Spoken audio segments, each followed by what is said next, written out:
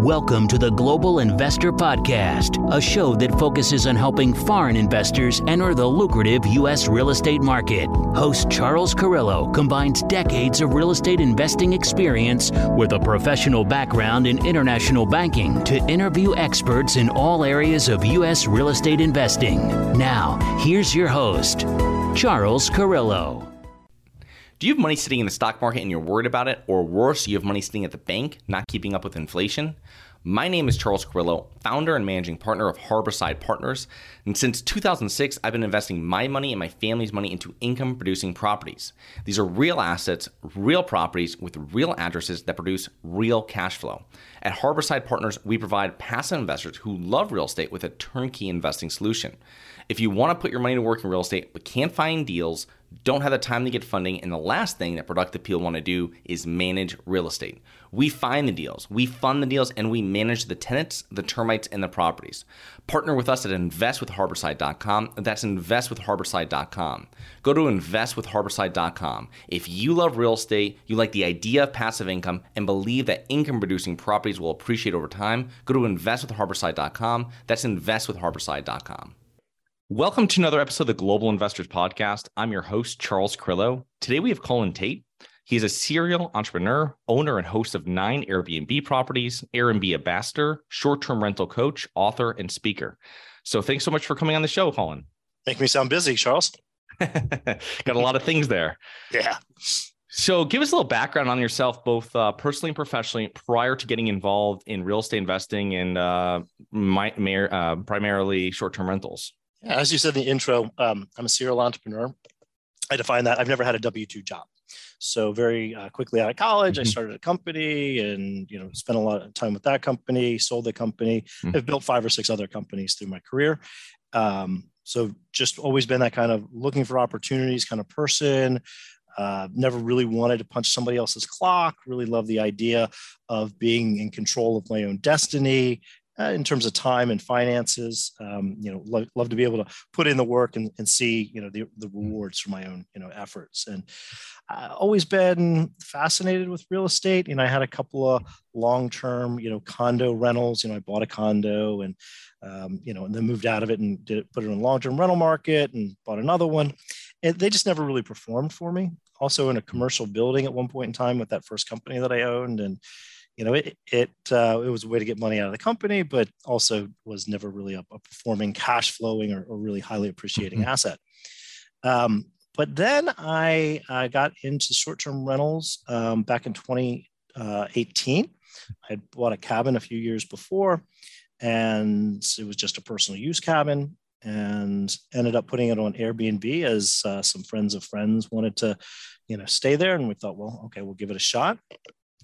Famously have a joke with my wife when we first bought the cabin. She asked, "Were we going to put this up on Airbnb?" And I said, "No. What are we going to? It's not worth the hassle. What are we going to make a couple $100?" Well, I was really proven wrong. So when we first put it up, it immediately started booking every weekend. Yeah. And then weekdays, and ran that for a year or so. And then in 2018, I'd sold a company. I was really kind of scratching my head with what to do next, and really looking at the performance of that one asset. And, I bought this cabin, maybe $160,000, over a year or two, we fixed up a little bit as a family place, but it was grossing maybe $4,000 a month and netting like $2,000 a month. So, really high cash on cash, whatever metric you want to look at, the returns were really, really strong. And so there in 2018, I said, well, I've always been interested in being a real estate investor. Real estate's always fascinated me. Let me, when I dive into this a little bit, I can really see the multiple of the cash flows, right? 2 and 3 and 4 seem pretty easily scalable. And that summer of 2018, I ended up buying 3 properties. I kind of set out to buy one, and how that goes in real estate. You find opportunities and things happen. And that's what really kind of set me down, my short-term rental journey of not just being, a part-time hobbyist, but with the 3 properties, I was really able to start really understanding what was going on, what was making the market tick, what was making Airbnb tick, how, if there's 300 properties in an area, what's really making the difference, moving the needle to getting those properties at the top of the list. Interesting. Very interesting. So how are you financing your properties? These were all single family, correct? So you were able to get just a regular investor loan for that, which is like a 20% goes on your personal credit? I've done a few different things. I've done a couple conventionals. The first few were kind of conventionals. I had one builder financed. That Nice. was a place that we have in Turks and Caicos. It was a resort, and this was a builder financing there. Most recently, I've been doing DSCR loans, debt service coverage ratio loans. I've been buying in cash and then burring out. So used a line of credit for the first time I did that, and used the line of credit, buying cash. It's a very competitive market. Post COVID, a lot of people are looking for that getaway kind of house. And so, when the stock market up until, 6 months ago was really strong. And so it's very competitive to try to buy a place, vacation getaway kind of place, because that's what everybody was looking for. Yeah. So I'd say the model now is buy cash and burr out through like a DCR type loan. Can you explain DSCR? Can you explain exactly what that is? Yeah. And then also you have to show that you're able to service it. Are they accepting your short-term rental income as income for the property versus conventionally it would be a 12-month lease? Good question. So the DSCR loan means debt service coverage ratio. So if you can find comparable rentals in the area that have a income potential enough to cover the mortgage, or by some ratio, I think each lenders have slightly different ratios, then they will look at that potential income stream as opposed to, say, your W-2 or your tax returns. I think some of the companies advertise as using short-term rental revenues, but when you really dig into it, they are really using the comparable long-term rentals. Right. Cool. Yeah. Interesting. Okay. Yeah. So it would be, just to explain this, I guess, in an example format really quickly, is that if the DSCR, debt service coverage ratio, is 1.25 by a lender, you have a mortgage on this property that costs you $1,000 a month. You need to make $1,250 for it to catch that ratio. Is that correct? Yep. Okay. So very simple. And they use it all the way into commercial, but it's something that people use. The key though, is that you have to have that income and show that income. So all I'm saying is sometimes that they might not use a short-term rental. They might use the 12-month rental value monthly income. Does that make sense? Which is going to be lower than what you're going to get from a short-term rental. Exactly. So I think the industry is evolving. I think lenders are kind of catching up. I think it won't be too long until lenders really do start looking at short-term rentals more like a multifamily, where you really are using the cash flow, the pro forma cash flow, or prior performance cash flows to service that debt. Just like everything in real estate, once you get past, the first couple, there's all kinds of creative avenues, to pursue. Awesome. So for example here, like, let's say if I want to purchase a single family house as a vacation area and use it for personal use and also as a short-term rental, how would you suggest, how do I underwrite a short-term rental? How do I find the rental comps? How do I find the best location? Maybe, this street from the beach, or 2 streets from the beach, or this area. And then I know where I'm going to get the most bang for my buck when I go to rent it. Yeah, we take both a qualitative and quantitative approach to that. And the soft side approach is, Charles, where do you like to go? Right. Do you live in Florida, but do you like to ski? Right. Or do I live, where I live right outside in a metropolitan area right outside DC, Washington, DC. So my market is sort of like the mountains 2 to 3 hours west of here. Right. People are looking to, I got into that market because I like to fly fish.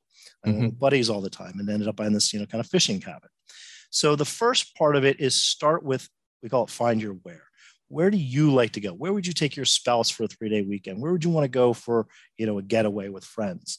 And so that means not chasing the lists, right? There's lists out there, hottest markets, fastest growing markets, maybe it's Miami but I tend to tell people not to chase the list, but to sort of chase their passion. So that's sort of the first qualitative part of it. So let's say you've got that idea in mind, a winery area or lake area. How do we dig in and find out now? I like it, but what are the numbers going to look like there? So there's a lot of tools. The primary one is called AirDNA. Mm-hmm. This is a subscription-based software tool that does a lot of things for you. First, you can plug in, say, the zip code for that market. It's a subscription. It depends on the size of the market. I think it runs like $20, $30 a month, depending on the market size. AirDNA will give you an overview of that market and grade it in a certain number of categories. Grades like investability, market growth, regulation, and it will also give you the average daily rate for that market. It'll give you the number of active listings for that market, and it'll give you the occupancy for that market. So let's talk about the number of listings. If you've got in mind a place that you like to go, maybe a family, your family's always gone to this town. Well, is that town going to support a short-term rental? First thing we're looking at is that number of active listings. If there's 42, well, maybe that's kind of a soft market. We're not really going to be able to get as much demand to command the highest prices. I like to see a market over 100 listings, under 1,000. If you go to Miami, there's 1,000 condos in Miami. How do I stand out? I always coach people, we want to be on page one. What are we going to do to have a property that's unique? How are we going to market it? How are we going to manipulate? How are we going to run the business so that we're on page one? And in like 1,000 person, 1,000 property market, that's challenging to do. So that first part is look at the size of the market. Is the demand there? And the second is let's now look at those average daily rates. What are the average occupancies? And now we can start to, as you said, underwrite the deal. Is it $200 a night, average daily rate, $300 a night? So take $300 a night, times 30 nights, that's a potential of $9,000. And then that we just now need to look at what the average occupancy is. And I'll sort of stop talking for a second, and we can circle back to that average occupancy part here in a minute and see if I've answered your question. Yeah, that's definitely what I'm looking for. So you're looking for, these are the metrics that really, it's over 100 rentable places, and you're looking to have something so unique that you can get on that first page is really what I'm pulling from there as the number one things that you're really doing it. Does that DNA, does it really bring you down to neighborhoods really in areas where, how does it kind of drill down into the market? So there's another piece of AirDNA that you can use to help underwrite. It's called Rentalizer. It's just one of the functions in the sort of left-hand navigation where you would plug in. So now we've moved beyond looking at a market, a town. Now let's look at a neighborhood, or as you said, 2 streets from the beach. When you plug in your exact address, it will then find neighborhood comparables for you. Right? Okay. So it'll pick the 5 or 10 nearest listings and show you precisely what they're doing on an annualized basis. It'll average it out for you, but it'll also show you specifically. So we talked about uniqueness of property. We're not going to try to have an average or below average property. We're going to try to do things to make it nicer, make it stand out, add amenities. And so you can look at those individual 10 comparables to see which is most like your vision for your property, your decoration, your budget, and see specifically what they're making, say, in the last 12 months, and then underwrite from there. Interesting. Yeah. So one thing you touched on was, which AirDNA, as you said, looks at, is the regulation. And this is something that when I've spoken to other multifamily investors like myself, other business partners, and they explain why they've shied away from short-term rentals. And I imagine you hear this a lot or once in a while, but it's something that, it's regulated by this local government that might be less predictable, right, than a larger government, let's say, for the most part. And they can change rules at any time and all this kind of stuff. And I have friends that are looking to buy a house in Napa, California. So they've told me that there's only like 60 Airbnbs or listing permits available for that town. And you have to be on this waiting list for all this time. So how are you obviously, if they didn't have that at that time and you had an Airbnb and then they put in this regulation, that's one thing that you worry about. And the other thing is, how do you make sure that if they are in one of those areas where you're waiting on a permit or anything like that, do you just avoid that whole area altogether? Because you're not going to buy a property and wait 5 years for a permit. You know what I mean? Right. Right. So I tend, my investment thesis personally, and that I sort of preach and teach, is within 2 to 3 hours from every major metropolitan area is where people like to go to get away. So now we're getting out of the downtown, the urban type, and that's where we're seeing most of the regulations, happening, where you've got these little towns, Wilmington, North Carolina was going through something like this a few months ago, where, the neighbors, they got the quiet little neighborhood and they're not real thrilled that, every other house is becoming a rental, right? Understandable. If you look at these areas that have been historic getaway destinations, it's not so much of a problem, right? So regulation can still happen, but the first piece to the puzzle for me is to kind of get out of the areas that would be urban, where we're going to be faced, neighbor, pushback, and get into areas that are more traditionally, historically getaway destinations. But that being said, regulation can happen at the city level. It can happen at the county level. It can happen at the HOA level.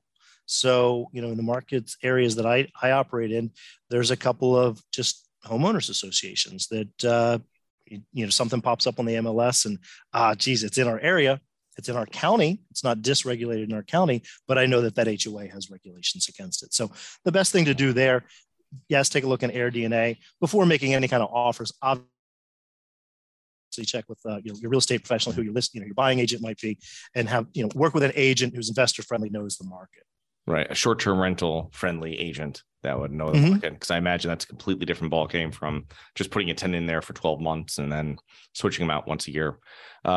Very interesting. So once you have this, you're talking about making it unique. That's how you're going to get in the first page. Are you putting this on just Airbnb? Are you putting this on multiple rental websites? There's tons of them. I mean, how do I get to that first page? Is it reviews? Yep. So there's a couple things going on there. First, we've talked about let's have a unique property, right? Let's decorate it. Let's get out all the old stuff, right? A lot of people, if you look at a lot of Airbnb listings, the photos are dim. There's a lot of like grandma's stuff left over. So we start with design, right? We want a clean, crisp, nice furniture, uncluttered. We want to take professional photos, absolutely 100% necessary. And then the next part really becomes about understanding what's going on with the algorithm. What does Airbnb want? If I've got 300 listings, I have to decide in what order to show those. And so what's important to Airbnb? Two things primarily.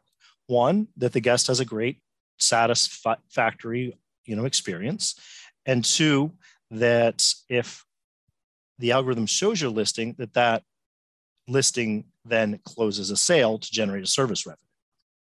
So the first part of that is be a good host, right? Get 5-star reviews, go out of your way. You're in the hospitality business, do a good job for your clients. That's how you really maintain your 5-star reviews, right?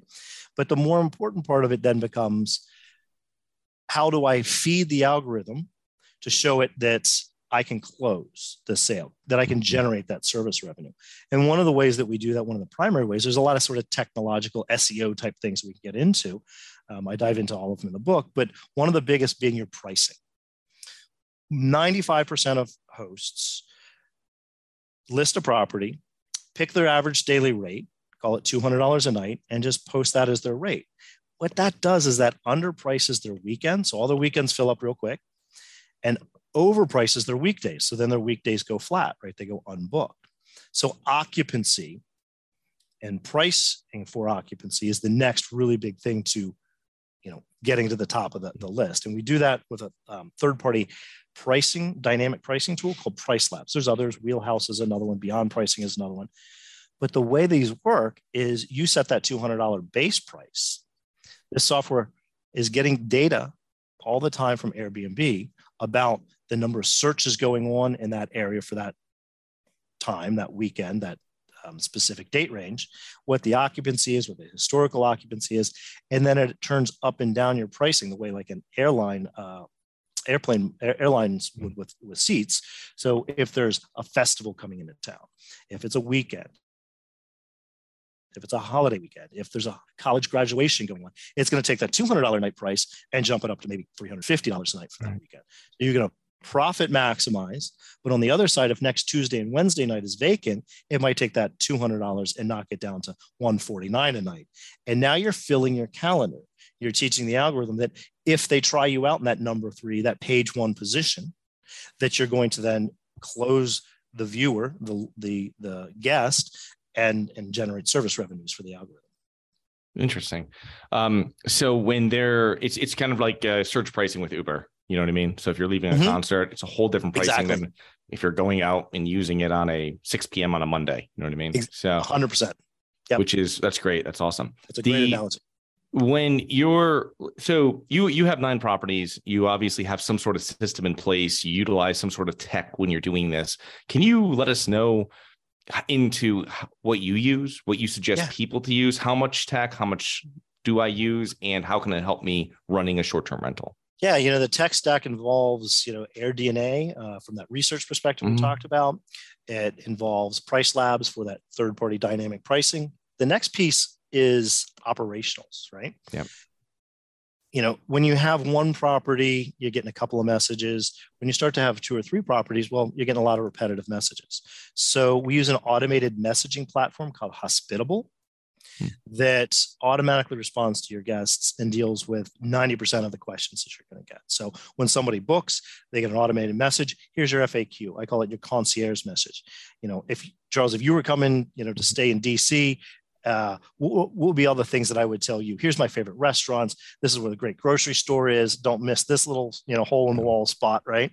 So we're going to put all those things in a message. And then 5 days before the guests show up, they're going to get another automated message that says, here's the Wi-Fi, here's the address, here's, the door codes, all the things about getting into the house.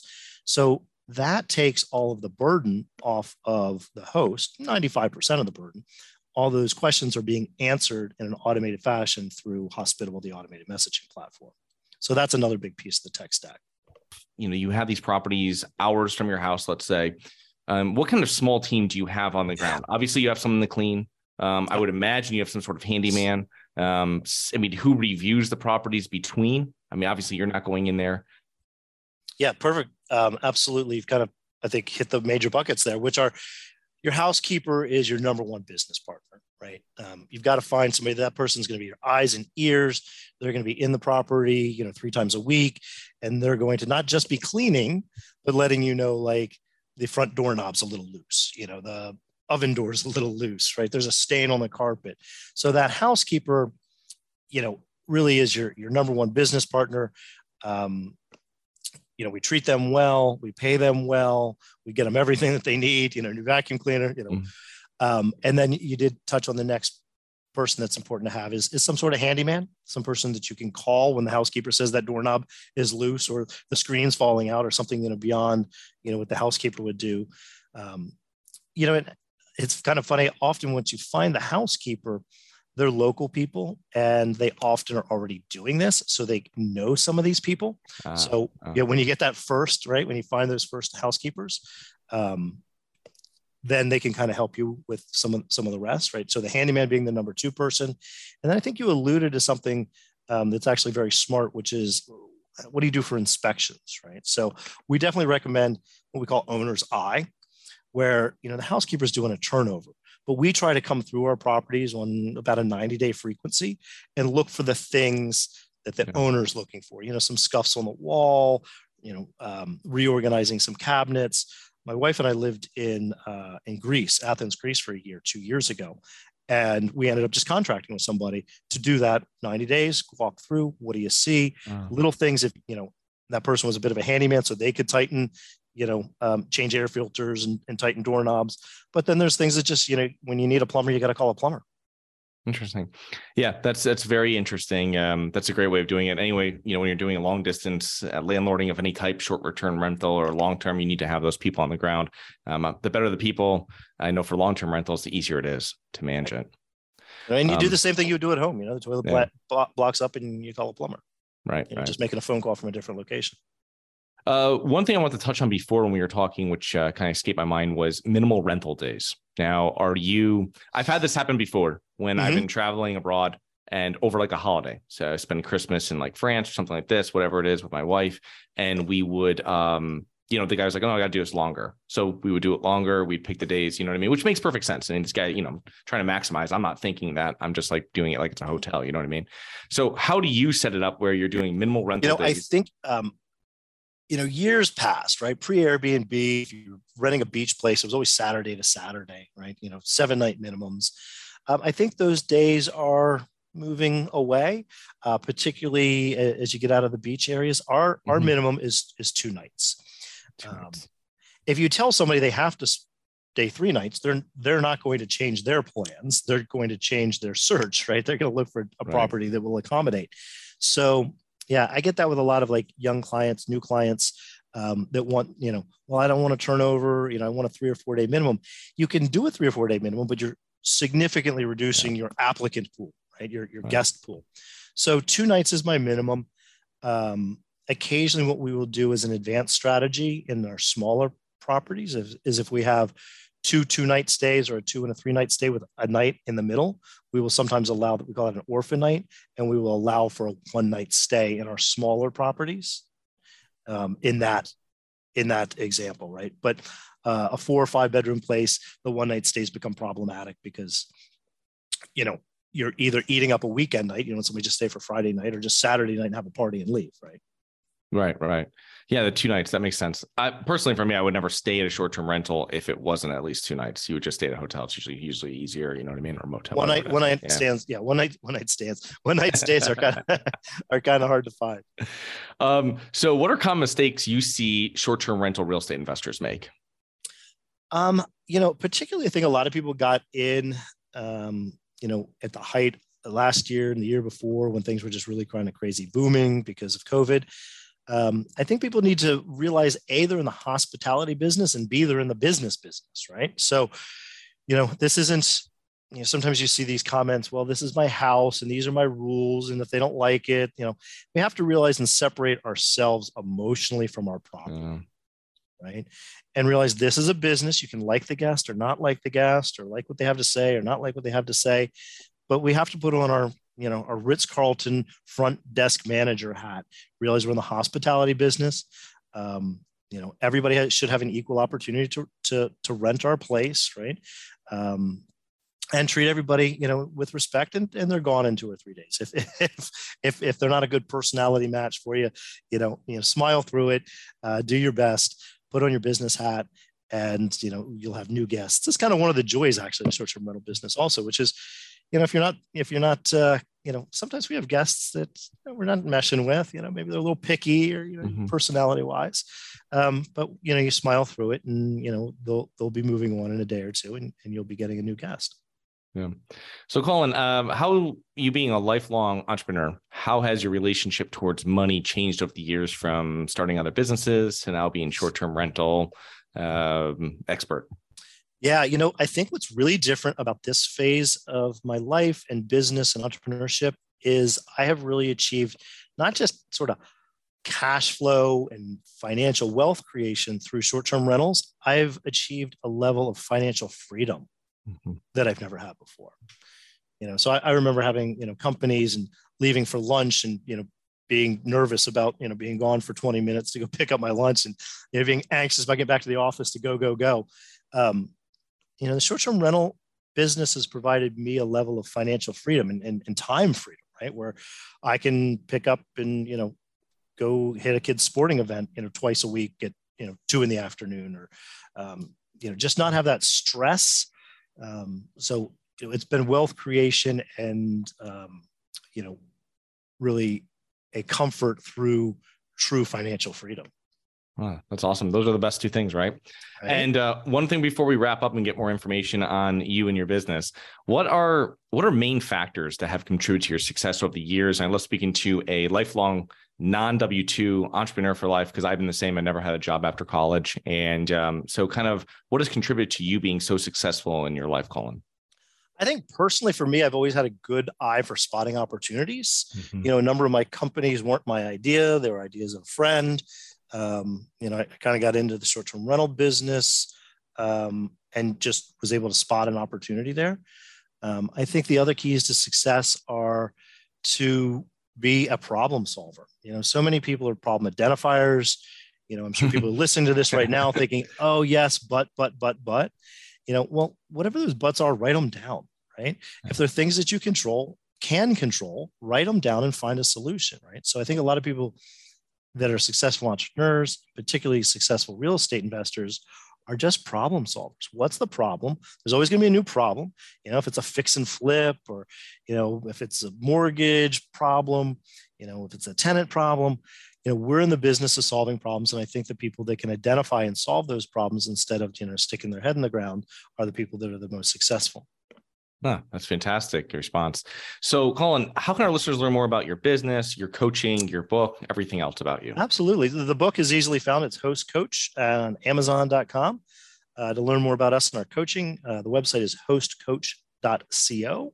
And then for kind of a fun behind the scenes look of what we're doing, with our properties and renovations and running our business on Instagram at Host Coach.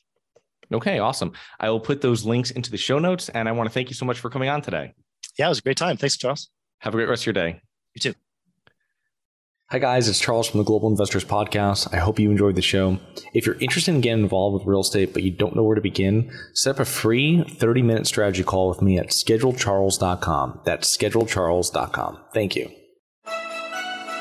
Thank you for listening to the Global Investor Podcast. If you like the show, be sure to subscribe on iTunes or Google Play to get new weekly episodes. For more resources and to receive our newsletter, please visit globalinvestorpodcast.com. And don't forget to join us next week for another episode.